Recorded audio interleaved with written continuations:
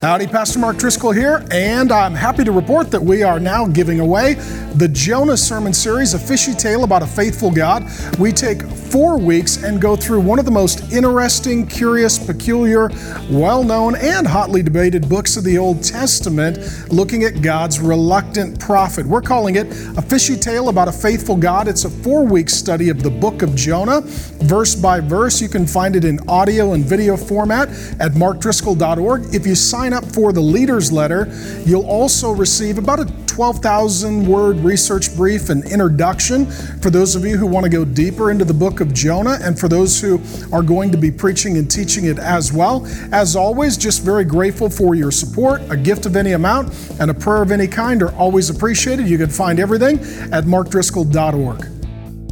Pick up the story. Last week we saw that God spoke to his prophet Jonah, told him to go to the great city of Nineveh and to preach against all of their evil. What did Jonah do? He literally turned and he ran for his life as far away as he possibly could get from the presence and the will and the word of God. Now, we could look at Jonah and we can judge him and say, that wasn't very obedient. He grew up in a believing home and they took him to weekly meetings like this and he studied the Bible and we're all supposed to obey the Lord. Or we could actually sympathize and empathize with Jonah. And the truth is, if God told us to do the same thing that he told Jonah to do, I don't think any of us would behave any differently. Let me give the cultural equivalent. Nineveh, this ancient city, how many of you remember where I told you where it's located presently?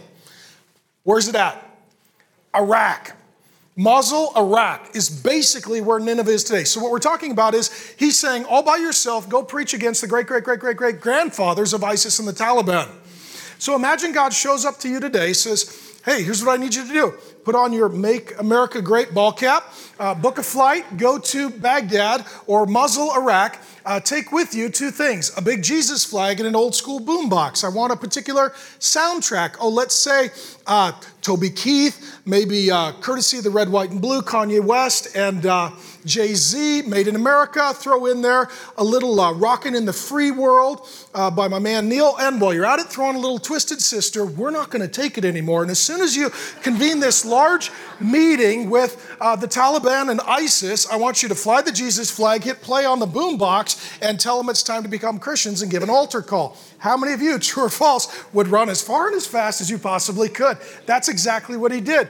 He was geographically told to go to Nineveh. He went the opposite direction. This would like God telling you, go to Texas, and instead you run to San Diego and you jump on a boat and you are sailing as far and as fast as you possibly can. That's the story of Jonah. Now he's on the ship with a couple of nice, spiritual, decent, kind, pagan, religious, spiritual guys, and a storm comes, and it is a violent storm that threatens to destroy their life and to sink their ship. And these guys, in an effort to spare Jonah's life, they're literally rowing against the storm, against the will of God. Jonah is absolutely, I believe, seasick. So he's down in the hull of the ship, just passed out, tired, sick, overwhelmed. And they get so distressed, these sailors do, that they decide it's time to start throwing their cargo off of the ship. You know you're in trouble when you're burning your business to the ground, okay? This is like a company just throwing away all of their inventory. They are crushing their business before this storm crushes their life. They finally go down and they wake up Jonah. What have you done? How do we fix this? And he says, basically this is all my fault. God's angry at me. I'm a prophet. I'm running away from him.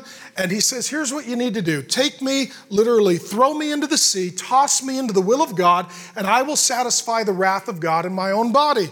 And so they're reticent to do so, but eventually they have no choice. They throw Jonah into this raging sea of God's wrath. And we read in Jonah 1:17, and the Lord appointed a great fish to swallow up Jonah, and Jonah was in the belly of the fish 3 days and 3 nights. So what we see is Jonah's running from God, and God is pursuing him.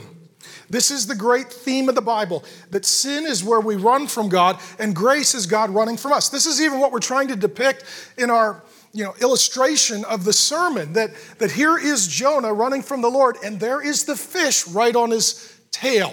Well, that was funny. Now, that being said, don't pay too much attention to the fish. So many people, they think of Jonah, all they think of is the fish.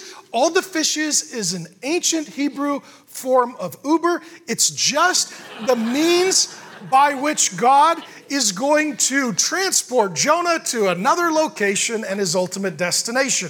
So today we pick up the story in Jonah chapter 2, verses 1 through 7. If you've got a Bible, go there. And the first thing that we will read is this, and that is about painful prayers on dark days. And so then Jonah prayed to the Lord. So this is the context. He's going to have a meeting with the Lord. He's going to talk to the Lord. He's going to pray to the Lord. He's been running from the Lord. Now he's turning to the Lord. I need you to know that when the Bible uses this big word repentance, what it means is that we're literally running from the Lord, and repentance is a turn where we turn to the Lord. That's what's happening here with Jonah. He's turning around to meet with God. And some of you would think, I have run so far from God. Let me tell you a little secret. You didn't make any distance progress. If you turn around, Jesus is right there. You're like, I ran so fast. I'm faster. I ran so far. I caught you. God pursues us as he pursues Jonah. Jonah's been running as hard and as fast and as far as he can from God. As soon as he stops and turns around, there's the Lord. There's just like a parent who dearly loves a child that has gone wayward. When the child turns toward the parent is right there to meet, to greet, to love, to serve, to welcome, to reconcile. Then Jonah prayed to the Lord, his God, from the belly of the fish, saying, I called out to the Lord out of my distress, and he answered me out of the belly of Sheol, that is the grave and death. This echoes and sounds like the Psalms, and you heard my voice. For you cast me into the deep, into the heart of the seas, and the flood surrounded me, and all your waves and your billows passed over me. The story continues. Then I said, I am driven away from your sight, yet I shall again look upon your holy temple. That's the presence of God. The waters closed in over me to take my life. The deep surrounded me. Weeds were wrapped around my head at the roots of the mountains. I went down to the land whose bars closed upon me forever. You know, he's sensing impending doom and death. Yet you brought up my life from the pit, O Lord my God. And then this statement, when my life was fainting away, I remembered the Lord. And my prayer came to you into your holy temple. We'll deal with Jonah's prayer, but firstly, I need to take an issue and address it so we can set it aside and proceed forward. How many of you have had this question, how did the guy live in the fish? Have you thought that? Have you wondered that? Right? Having never been in a fish, I don't claim to be an expert, but I'll give you three options, okay? Number one, apparently, perhaps, maybe, I don't know, there's a fish that if you get in, you can survive. That's possible, I guess. Number two, maybe God miraculously, supernaturally sustained his life. Maybe he was in the fish, but God sustained his life. The third option is he died and then was brought back to life. Now, those who would argue this position, and it is a minority position, it is not the majority position. It's a position that we discussed over dinner as a family, and it really divided us. Most of us were like, that's not possible. It was like the Crips and the Bloods. It really became a situation at our dinner table. And so we had this discussion, and we as a family had fun and discussed it, and you're welcome to have fun and to discuss it. And we don't divide over it. It's not a closed-handed, but it's an open-handed issue. But those who would make this minority position would say, Jesus declares in Matthew chapter 12 that as Jonah was in the belly of the whale 3 days, 3 nights, so he, the Son of Man, will be in the earth 3 days and 3 nights. Jesus died and came forth. Maybe Jonah died and came forth. And they would say perhaps Jonah didn't live at all. He died and then was brought back to life as Jesus died and was brought back to life. I don't know exactly what happened, but one way or another, he was one who was at least facing death if he was not in fact tasting death, and then he was brought forth in newness of life, and he was delivered to continue in the life that God had for him. Now that being said, let's ponder for a moment what it's really like. Grace and I were just worshiping, and we were talking, and she said, growing up in church, I heard this story all the time, and everybody says, well, Jonah was in the belly of the fish. She said, but when you really think about it, that's kind of a big deal. Amen? So think about it for a moment. How would you like to be in a fish for 3 days? Okay, how many, okay, be honest. All my germaphobes, raise your hand, raise your hand, raise your hand. We're not going to make you touch anybody, but just raise your hand. I can tell who you are. There's no one sitting on either side of you. You're like, Yeah, I'm the germaphobe, okay? My Purell people, right? You Purell people, you don't like germs. Imagine, how many of you would not touch a fish? Like, I'm not touching the fish. You're in the fish. You're freaking out, amen? How many of you are afraid of the dark? Especially when you're in a place you don't know, don't feel safe, it's really dark. He's in a fish, utter, total darkness. How many of you, you're a little claustrophobic? How many of you are claustrophobic? Okay. You don't like being held down. You don't like being in closed spaces. You get very anxious. It says that he's wrapped in what feels like seaweed and roots of trees. He can't see what's going on, but he is rendered essentially immobile. How many of you would be freaking out? Okay, I would be. How many of you can't swim very well? All right, he's a Hebrew guy. He lives in the middle of a desert like we do. I don't know if he had a pool 3,000 years ago, but he probably wasn't a great swimmer. And now he's in the fish. How many of you, your greatest fear is drowning? For a lot of people, that's their greatest fear. Jonah's probably thinking to himself, okay, step one, get out of the fish. How in the world? I can't even move. I don't know where the front of the fish is, the back of the fish is. I can't see anything. It really smells. I feel sick. I feel like I'm dying. Okay, I got to get out of the fish. If I get out of the fish, then I got to figure out where the surface is, and I need to swim to the surface. And if I do swim to the surface, I'm all alone in the middle of the sea. So best case scenario, I drown. Worst case scenario, I drown. This is a hopeless situation, utterly, completely, totally beyond his control. He cannot save himself. He has no control over the fish. He has no control over his circumstances. And as a result, he finds himself on a dark day praying a painful prayer. How many of you have had a day like that or a season of days like that? How many of you, that explains the present condition of your life? Overwhelmed. Things beyond your control, causing you great distress and difficulty. How many of you, it's someone you know, someone you love, someone you care for, and that's their present experience, and that's the situation that they find themselves in. Emotionally, we need to connect with Jonah and the difficult place that he finds himself in. And let me tell you a little story. This is a special chair to me. This chair belonged to my wife Grace, her Uncle John. He was like a grandpa to her. And it was at his house. And I stayed at his house the night before we were married. Tomorrow's actually our 24th wedding anniversary, so happy anniversary, sweetheart. So I stayed with Uncle John the night before we were married, and I sat in this chair, and I met with the Lord, and I prayed, and I asked him to give us a good marriage and a good life together. And then Uncle John passed away, and he gave us a lot of his furniture, and we were college broke. There's two kinds of broke. Broke married and college broke married. So we were college broke married, and he was kind enough to give us some furniture, and then he passed away, and we got some more of his furniture, and we got this chair. And when we started our first ministry of Bible teaching, we didn't have many people. They met in our living room, and so rather than having a pulpit, I just sat here and taught in the chair. And I've kept this chair over the years, and I've met with the Lord a lot sitting in this chair. It's a pretty important chair to me. It sits up in my office. And a couple years ago, we had a storm in our life, and it was, for me, it wasn't as bad as Jonah, but for me, it kind of felt a little bit like that. And I could still remember one day being in my office, and I was going to read my Bible, and as I went to pick up my Bible, my hand was trembling. How many of you have ever been in a season where there's so much stress, you're like, physically, I'm not doing okay.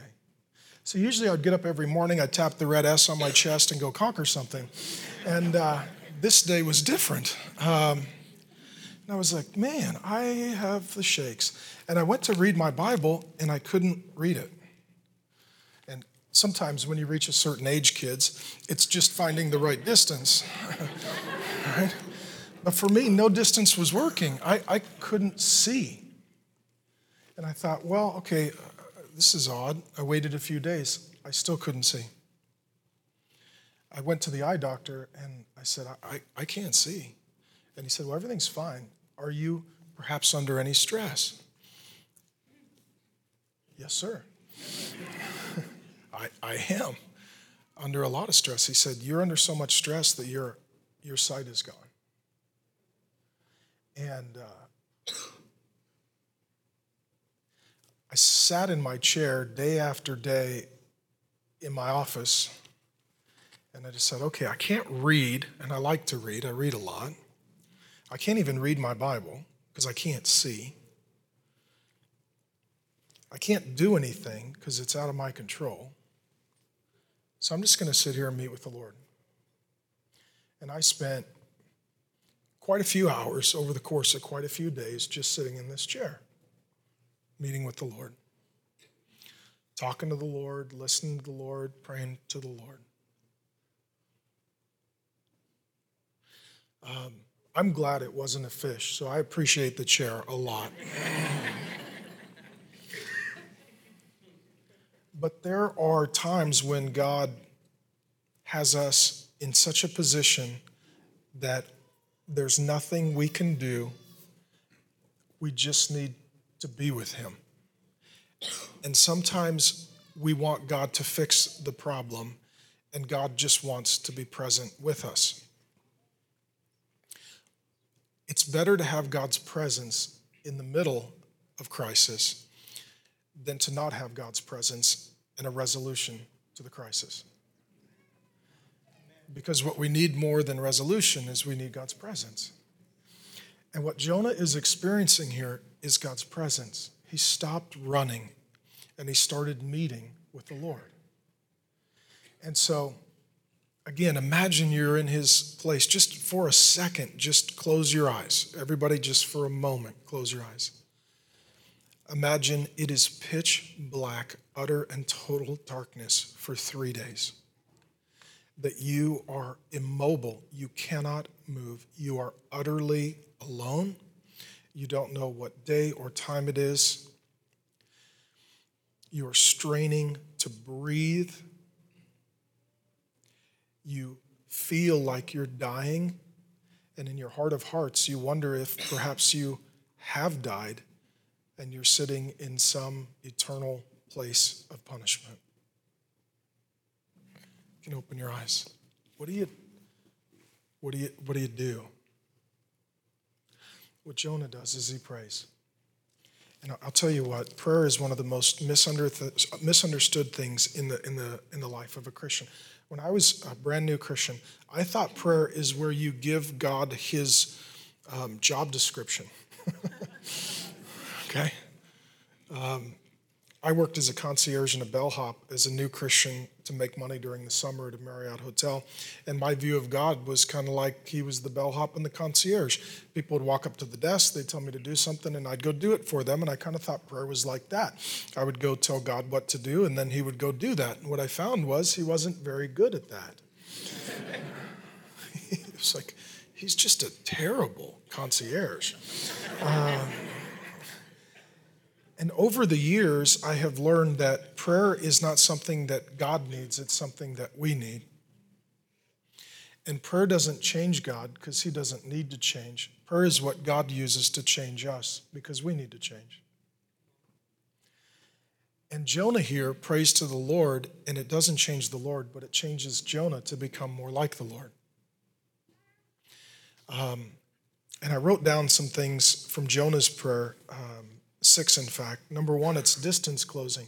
How many of you, when you're hurting on your dark day, you're suffering, you're in crisis or in pain, or you're trying to love and serve someone who is, it feels like God has abandoned you, forsaken you, and that God is very, very, very far away. Jonah felt that way. In fact, he was running from the presence of the Lord. He was trying to get away from the Lord. Isn't it interesting? We all try to get away from the Lord until we need the Lord. And then we want the Lord to hurry up and close the gap. Prayer is where we emotionally, spiritually close the gap.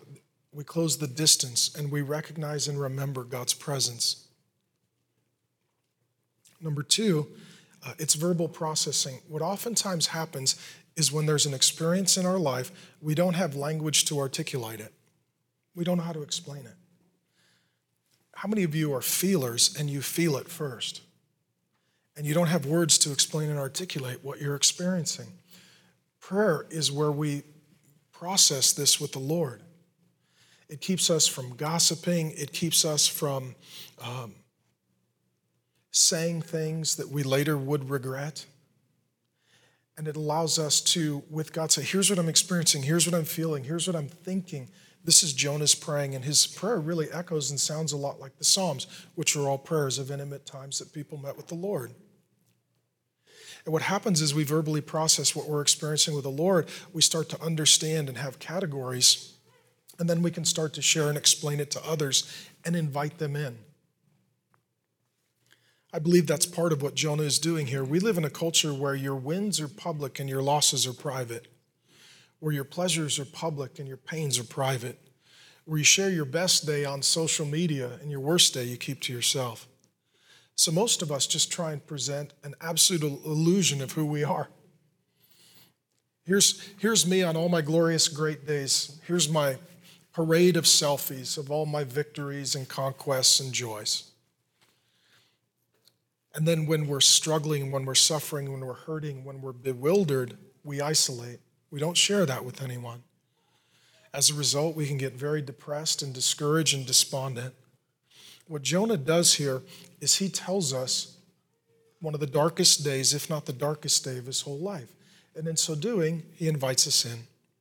And it's a good model for us that we want to close the gap between us and God. We want to verbally process with the Lord. And once we have, we want to articulate it to others, to encourage them, to help them, to love them, to serve them, but also to invite them to journey with us as friends. And that's what Jonah's doing. The only way we know what happened and what he said is because he told us. It was just him and the Lord. And so there's no way we would have an account of this event unless Jonah was the one to reveal it to us. Here's what I want you to know about the Trinity Church. This is just our second Sunday service block. We love you. We're glad to have you. It is my heartfelt prayer to the Lord that our church would be a safe place. And it's my heartfelt prayer that I would be a safe person, and that this would be a place that when you're struggling and you're hurting and you're suffering, that we don't point the finger at you, we don't judge you, we don't condemn you, that we point you to the Lord and we walk with you in love. Furthermore, even if you've gotten yourself into the mess, as he did, we want to enter into it with you and love you and walk with you and serve you and be a safe place for you. And I think as a younger man and a newer pastor, I was not very compassionate or empathetic, at least toward men. Women and children, pretty high empathy and compassion. Men, not so much. Jonah's a man here who deserves a lot of empathy and compassion. He's in a very difficult place, and he invites us to enter in. And so we aspire for this church, and I aspire for its leadership to be a healthy, loving, empathetic, compassionate, safe place. And so even if you've gotten yourself into trouble, we want to walk with you and get you through it. And that's what the Lord does. Jonah here is praying to the Lord. And I need you to see that it helps to shift his burden. He's in a circumstance that he has no control over. Some of you are like that. I've talked to some of you, and the child is sick, the miscarriage is happening, the divorce has been filed, the boss says you're fired. It's out of your hands and control. And there are certain burdens that we bear, and we carry, and prayer is where we transfer the burden to the Lord. Jonah here is basically saying, Lord, I can't do anything. This is in your hands. And just because it's out of your hands doesn't mean it's out of God's hands. In fact, prayer is where we transfer the burden from what's in our hands and we put it in the Lord's hands and we say, you have to carry this, I can't. When I was in a very difficult season, one of the pastors in my life, I met with him, he said, how's your prayer life? I said, I think it's going pretty good. He said, how is your stress level? I said, I am more anxious and stressed than I have been in my whole life. He said, then you're not praying, you're just complaining to God. He said, prayer transitions from complaining to God to actual prayer when the burden is transferred. Until you've transferred the burden to the Lord, you're not praying to the Lord, you're just complaining to the Lord. I was like, well, then my complaining life is going very well, but my prayer life is not going very well. What it also does for Jonah is it changes his heart. He says, my Lord, and he refers to the Lord in a personal, affectionate term. It's a heart change. His heart is warming back up toward the Lord after a season of hard-heartedness and rebellion. It transitions to soul surrendering, where he talks about, I remembered the Lord and the Lord remembers me. And then it really becomes the course-altering moment in his whole life.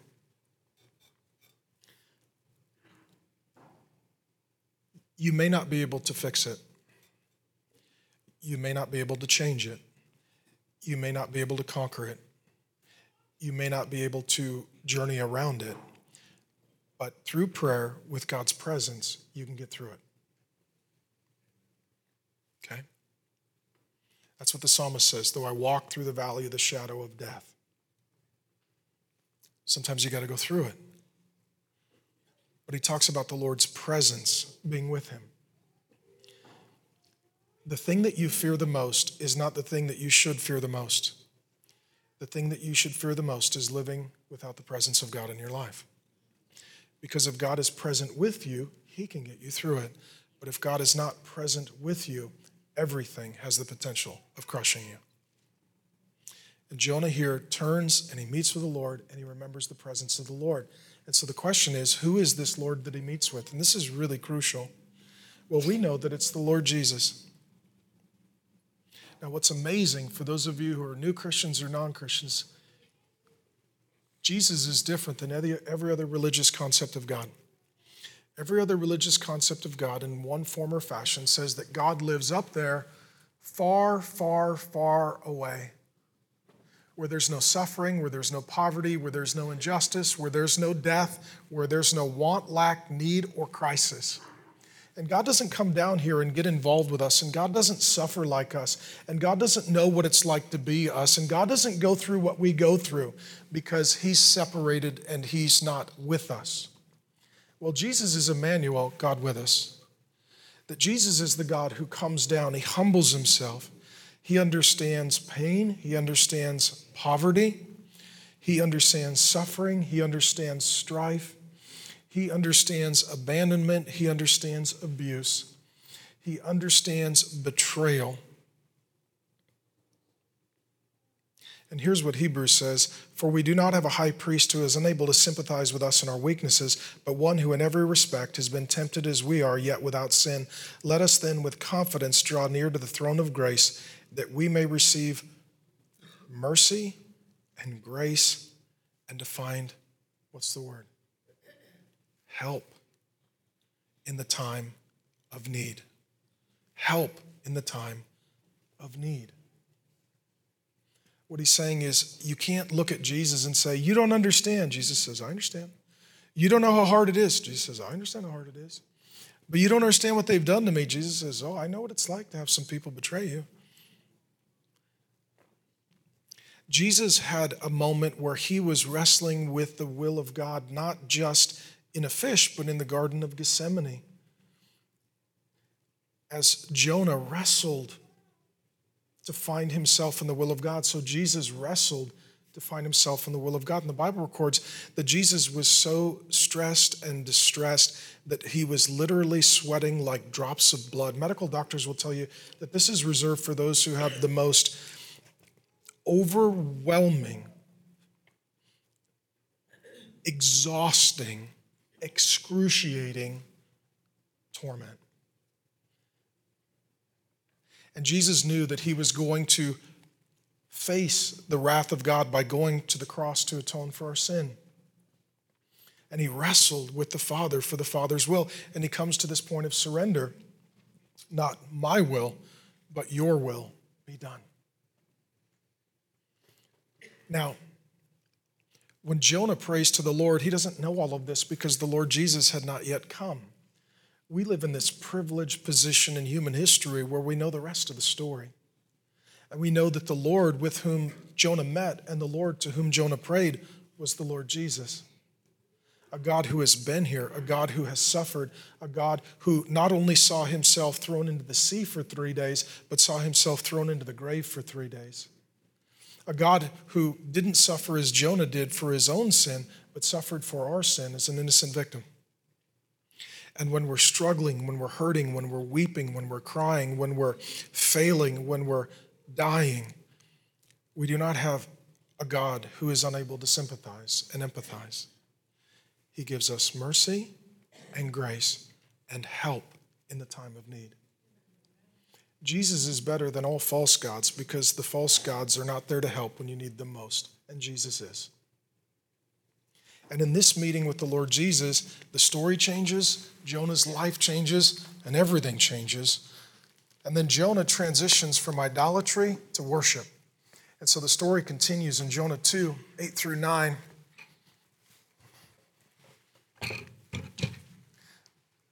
Here's how the story continues in Jonah 2, 8 through 9. Those who pay regard to vain, what's the word? Idols, forsake their hope of steadfast love or God's grace or mercy. But I, okay? You've got to make a decision at some point in your life whether or not you're going to worship God. Okay? Your parents made a decision for your family, but ultimately you need to make a decision for yourself. And Jonah, at this point, he is a believer. Okay, this is what's curious. Some of you grew up in religious households, maybe you had Christian parents, maybe you're even a believer, but you're rebellious, you're hard-hearted, you're self-righteous, disobedient. Here's a guy for you. Okay, because what we tend to think is the people in the church are the good people, the people outside of the church are the bad people. Here's the worst guy, and he's the prophet with a book of the Bible named after him. So all the categories explode, amen? Those who pay regard to vain idols forsake the hope of steadfast love, but I. Here's what he says. I'm going to make a decision today. With the voice of thanksgiving. How many of you in Jonah's circumstances wouldn't be singing songs of thanksgiving? What oftentimes happens is we say, Lord, deliver me, and then I will thank you. And God is saying, thank me, and maybe then I'll deliver you. We don't worship God after he has delivered us. We worship him in faith that he will deliver us. Worship begins before deliverance occurs, and then it continues after deliverance occurs. Otherwise, it doesn't involve any faith. I will sacrifice to you, and what I have vowed I will pay. Here's what Jonah is saying. Jonah has this revelatory moment in God's presence in prayer, talking to the Lord, and he comes to this understanding. Here he is, just literally confined and trapped, and he understands, you know what? There's really only two kinds of people in the world, idolaters and worshipers. Now, we look down and we see race, class, national, socioeconomic status, income level, whatever the case may be. God looks down at human history and he sees two kinds of people, idolaters and worshipers. So let me explain this. When he talks about idols, God, the God of the Bible, is Trinitarian. One God, three persons, Father, Son, and Spirit. It's one of the reasons we call this the Trinity Church. God is a worshiping God. The Father, Son, and Holy Spirit, they love one another, they serve one another, they encourage one another, they glorify one another, they bless one another, they care for one another, and they have for all eternity, and they will for all eternity. Some religions teach that God made us because God was lonely. God is not lonely. God doesn't need us. God is fine. God then made us, the Bible teaches, in his image and likeness. And I'm going to drill down here a little bit. It's going to be a little complicated, but hang with me. God made us male and female in his image and likeness to worship him. To worship him. And what happens when sin enters the world, we remain worshipers, but the object of our worship changes. We stop worshiping the Creator, we start worshiping the created. And by worshiping, what I mean is who or what is the center of your life, preeminent, that which is most important, central and essential. It determines who you are and how you live and what you do. And idolatry is usually a good thing in a bad place. So it's taking a good thing and putting it in God's place. So for me, I was thinking about it. I love my wife. So I could make her an idol, the center of my life, more important than God.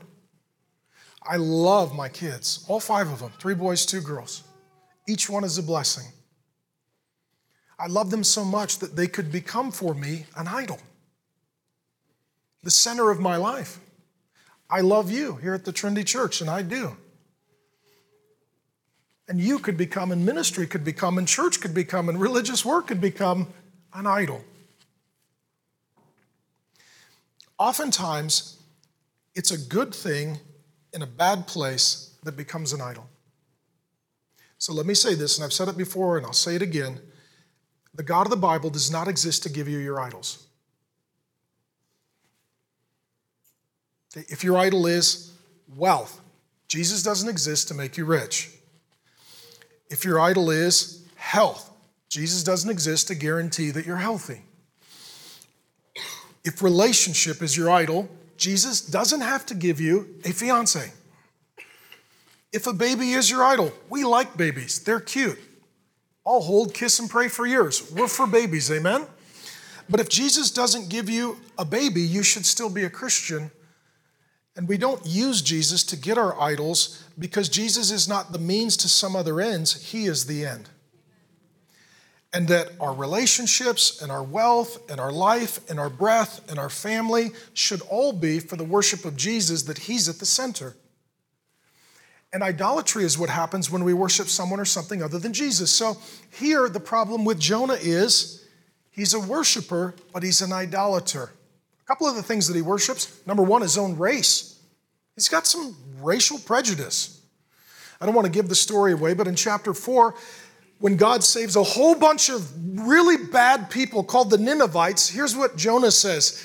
This is why I refused to go. I knew you were going to love them. Wow. How many of you have those people? Do you have a category of those people? You're like, I don't like those people. I'm glad that God made hell so those people could have a place to be together forever, and we'll go to our place and they can have their place, and our place is for our people and their place is for those people.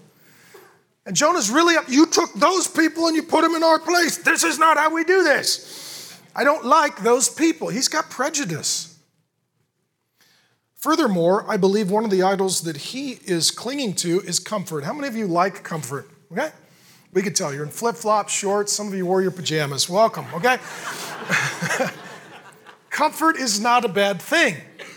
But when comfort becomes the center of your life, when comfort becomes the thing that you treasure most in your life, then God is not the center of your life. And part of what Jonah is saying is, I want to be in Israel, not Nineveh. I want everybody to praise me as a prophet. I don't want to go over there and tell them to repent. I want to be with people like me. I don't want to be with people who hate me. I don't want to be inconvenienced. I don't like the time, the travel, the money, the pain, the inconvenience, and the risk. No, thank you. I have my comfortable life. I believe in you.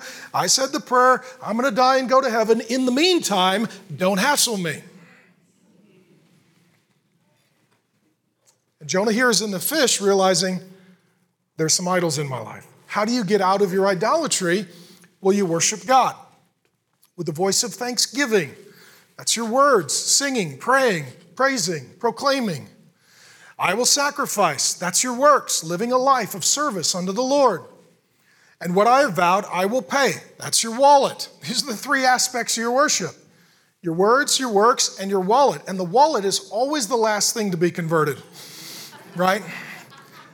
It's always the last thing. And if I told you right now, give all to Jesus, you'd say, all what? Sin. Okay. All money. No. See, we don't mind giving. It's just that we don't like to give our best. We like to give our worst. God wants your best and your worst. And what Jonah's realizing here, the way out of his idolatry is worshiping. With my words, I need to praise, sing, pray to, proclaim the Lord. With my deeds, I need to serve and make sacrifices for the Lord.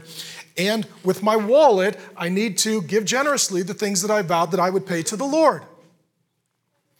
There are 2 commandments, Jonah was familiar with them, that preceded the other 8 commandments. There are 10 commandments in all. The first 2 commandments are these. There's one God. And the second commandment is, you're only supposed to worship that God. If you do those 2 things, you will not violate the other 8 commandments. You won't commit adultery by worshiping sex. You won't steal by worshiping money. You won't lie by worshiping your reputation. You won't murder by worshiping victory and conquest. The way that we stay away from idolatry is we worship, because the truth is everyone is only, always, and everywhere worshiping. That's why the alcoholic worships alcohol, the gambling addict worships gambling, the workaholic worships their job, the drug addict worships drugs, right? We all worship someone or something. We're all very, very passionate. We all give our life to someone or something, and the way that we get away from our idols is we start worshiping the Lord, and that's exactly what happens here for Jonah. So let me say this, though. I've taught this before, and some people misunderstood, so let me say this clearly. Don't make idol hunting your idol. Okay? The great theologian John Calvin said that the human heart is an idol factory. I would agree with that. The human heart is such an idol factory that we can make idol hunting our idol. What do you live for? I live to find my idols and to see my idols and to see your idols and to help you see your idols and help me see your idols and help you see my idols. And we spend all of our time looking into each other's lives and picking at one another, and where's your idol, and where's your idol, and where's your idol, and here's my idol. And we don't fix our eyes on Jesus, the author and perfecter of our faith. And idol hunting becomes our idolatry, and that's what happens in religious communities. Here's why it's important. There is sin that we see, and then under that are sometimes idols that we don't see. How many of you have tried to pull weeds in your yard? True or false, you need to get the root to really make a difference. I was a little boy. My mom or dad, can't remember which one, they said, Marky, go out and pull the weeds. We had a lot of weeds. We were that poor family that couldn't afford to water the grass, and for some reason, the only thing that grew was weeds. All the grass would die, and the weeds would just come forth. And so I went out there and I looked at all the weeds, and I thought, man, that is a lot of weeds, and I don't want to work that hard. So what I decided was I'll get the weed whacker and I'll just whack all the weeds. This will take just a few minutes and then I'm done. I get my summer day back. True or false, the weed whacker did not permanently and eternally remove the weeds. All it did was scattered them and gave me more weeds. Because in a weed, unless you pull the root you can't see, you will never solve the problem that you do see. Sin is like that. We see the sin, not the idol. The idol is the root system under the sin. And a lot of people are always trying to change their behavior, but all they're doing is just literally weed whacking the weeds in their life and spreading them. The only way to really cause deep change is to pull the root, and the root is the idolatry. That's what Jonah's getting at. How do you worship God? I had a conversation some years ago with one of the godliest men that I've ever met. I have the utmost regard and respect for this man. Loves Jesus, knows his Bible. His wife is always smiling. They're cute as can be. They've been together forever. I could still see his face. He looks like the old guy in Up. He literally looks like that guy. And I was a Newark pastor some years ago and had the honor of sitting down with him, and I was studying this issue of idolatry and sin and worship. And I asked him, I said, can I ask you a question? He said, yeah. I said, we were sitting down and I looked him in the eye. I was like, how do you stay away from idolatry and sin?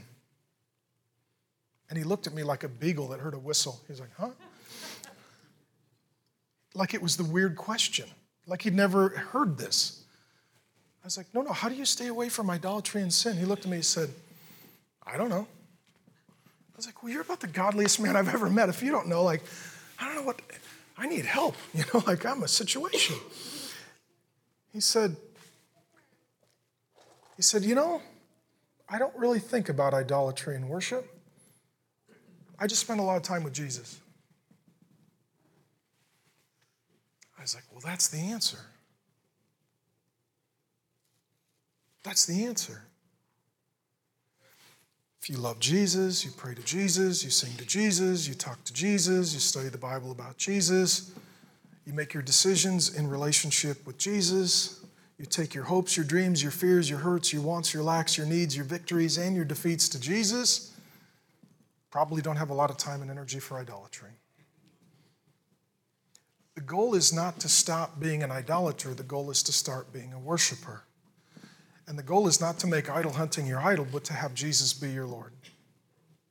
And Jonah comes to this revelation Now, we again are in a privileged position of human history where, we're on the backside of the death, burial, resurrection of Jesus, but this is the moment that he comes to. Idolatry has been the problem, and worship is now the solution. Okay? Has he been delivered? Yes or no? No. Has his circumstances changed? No. Is anything different? Yes. Jonah is different. Now, he's not perfect. You can keep reading the book. He's still a work in progress. But here's what happens. The story continues. Jonah chapter 2, second half of verse 9 and verse 10. Salvation belongs to the Lord. That's what he says. He's not yet been saved. He's still in the fish. But he says God is a Savior, and God can save whomever he wants to save. And this is good news, because in Jonah chapter 1, we saw God save the sailors. Here in a moment, in Jonah chapter 2, you're going to see God save Jonah. Go to chapter 3, God's going to save a whole bunch of nasty Ninevites. And the point is, God's a Savior. God can save whoever he wants. If God loves you, he loves you. If God seeks you, he seeks you. If God forgives you, he forgives you. If God saves you, he saves you. And Jonah finally relents and says, well, if you just want to save a bunch of people, that's a good idea, because I'm a person who needs to be saved. And I'm not going to judge who you save or how you save or why you save. I'm just asking that you would include me in the list of people that you're planning on saving. And there becomes this humility and gratitude. And when you know you're a sinner and that you're not your own Savior and that you have been pursued by God, loved by God, bought by God, redeemed by God, saved by God, you're just grateful for who God is and what he does, and you're not discouraged or frustrated by the other person or people that he loves, because you're no better than they are and you all deserve hell. And if God wants to save some, yay God. That's where he arrives. This isn't just the theme of Jonah, this is the theme of the whole Bible. One of the greatest theologians in the modern era, he was asked, how would you summarize the whole Bible? And his summary was this: God saves sinners. God saves sinners. Sinners don't save themselves, and sinners don't save each other. And the good news is there is salvation for sinners, and God is the sinner's Savior. Salvation belongs to the Lord. And then the Lord spoke to the fish. Hey, we saw the book open. God spoke to the prophet. Did the prophet obey? No. God speaks to the fish, and it vomited Jonah out on dry land. The fish obeys God, not the prophet. The fish is holier than the prophet. That's funny, okay? That's funny. Now, he vomited Jonah out on dry land. The only thing worse than throwing up is being thrown up. Amen? Jonah gets puked out on the beach. But God saved him. But God saved him. And the question is, who is this Savior Lord? Who is this Savior Lord? A few thousand years later, the Lord Jesus is walking the earth, and he's preaching and teaching and healing and casting out demons and evidencing the kingdom of God. And Jesus has something to say about Jonah. He says it this way in Matthew chapter 12, verses 40 through 41. He says, for just as Jonah was 3 days and 3 nights in the belly of the great fish, Jesus says, so will the Son of Man, that is he, be 3 days and 3 nights in the heart of the earth. The men of Nineveh will rise up at the judgment of this generation and condemn it, for they repented. We'll get there next week at the preaching of Jonah. And behold, something greater than Jonah is here. What Jesus is saying is, the Savior of Jonah was not the fish. The Savior of Jonah was not the fish. It was the Lord who sent the fish. And that Lord who is the Savior, Jesus says, is none other than Jesus Christ. Jesus is saying the whole story of Jonah was pointing, foreshadowing, anticipating my coming. So the Bible is not a bunch of stories, it's one story. It doesn't have a bunch of heroes, it has one hero. It is the story of the Lord and Savior, Jesus Christ. And Jonah comes along and he says, I'm greater than Jonah. Jonah was a sinner, but Jesus is our Savior. Jonah cried out to the Lord, and Jesus comes as that Lord. Jonah spent 3 days and 3 nights in a fish for his own sin, and Jesus will spend 3 days and 3 nights in the grave for our sin. I wrote a few things down. Jonah ran from the will of God, but Jesus remained in the will of God. Jonah met with God unwillingly, but Jesus met with God continually. Jonah wrestled with God in a fish, but Jesus wrestled with God in a garden. Jonah was punished for his sin, but Jesus was punished for our sin. Jonah was in a big fish for 3 days and nights, but Jesus was in a grave for 3 days and nights. Jonah wanted his enemies damned, but Jesus came that his enemies might be saved. Jonah wrongly thought that he was better than others, but Jesus alone really is better than all others. Jonah prayed to God the Savior, but Jesus came as God and Jonah's Savior, and Jonah came forth from his burial to proclaim God, but Jesus came forth from his burial to prove that he is God. Amen? Lastly, every year to this day, the Jewish people will assemble in their synagogue. And the book of Jonah is read. And the people then say in unison, "We are Jonah." We are Jonah. So we'll say it together on the count of 3. We are Jonah. We are Jonah. God spoke to Jonah and God speaks to us. We ran from God and God ran for us. We didn't want to be in God's presence and God wanted to bring his presence to us. We got ourselves into a lot of trouble and God sent his son as our Savior. God did not give up on Jonah and God doesn't give up on us. God didn't condemn Jonah and God doesn't condemn us. God did not remove his love from Jonah and God does not remove his love from us. God was not finished with Jonah and God is not finished with us. And God had a message for Jonah and God has a message for us. And God had a mission for Jonah and God has a mission for us. I have good news for you, the Trinity Church. We are Jonah. And we have a Savior and Lord who meets with us in our depths and our death and our despair. And if we worship him, he is present with us and he delivers us. So that's what we're going to do, or at least that's what I'm going to do. And you're certainly welcome to join in. I say we should worship God today. Amen? I think that we should sing to him. I think that we should thank him, that we should meet with him, that we should apologize to him, that we should trust him, and perhaps see him deliver us to a new life as he did Jonah. Father God, thank you that I get to teach the Bible here at the Trinity Church. I love the book. I love you. I love these people. I love what I get to do. I thank you, Lord, that the scriptures are all about good news. This is good news. We don't save ourselves, you save us. We don't clean ourselves up, you clean us up. We don't pursue you, you pursue us. We don't change our life, you change our life. You never leave us, never forsake us, never turn your back on us, never condemn us, never hate us, never despise us. You pursue us, you love us, you forgive us, you speak to us, you heal us, you change us, you use us. So God, we come now to partake of communion, to remember the broken body and shed blood of Jesus, our Lord and Savior. We come to remember his 3 days and nights, not just in a fish, but in a grave, not for sins that he committed, but for sins that we've committed. And Lord God, we thank you that as Jonah came forth, Jesus came forth, and that one day, as Lord God, you spoke to the fish, you will speak to the grave, and that we will come forth out of death into newness of eternal life to sing the praises of Jesus, in whose name we pray. Amen.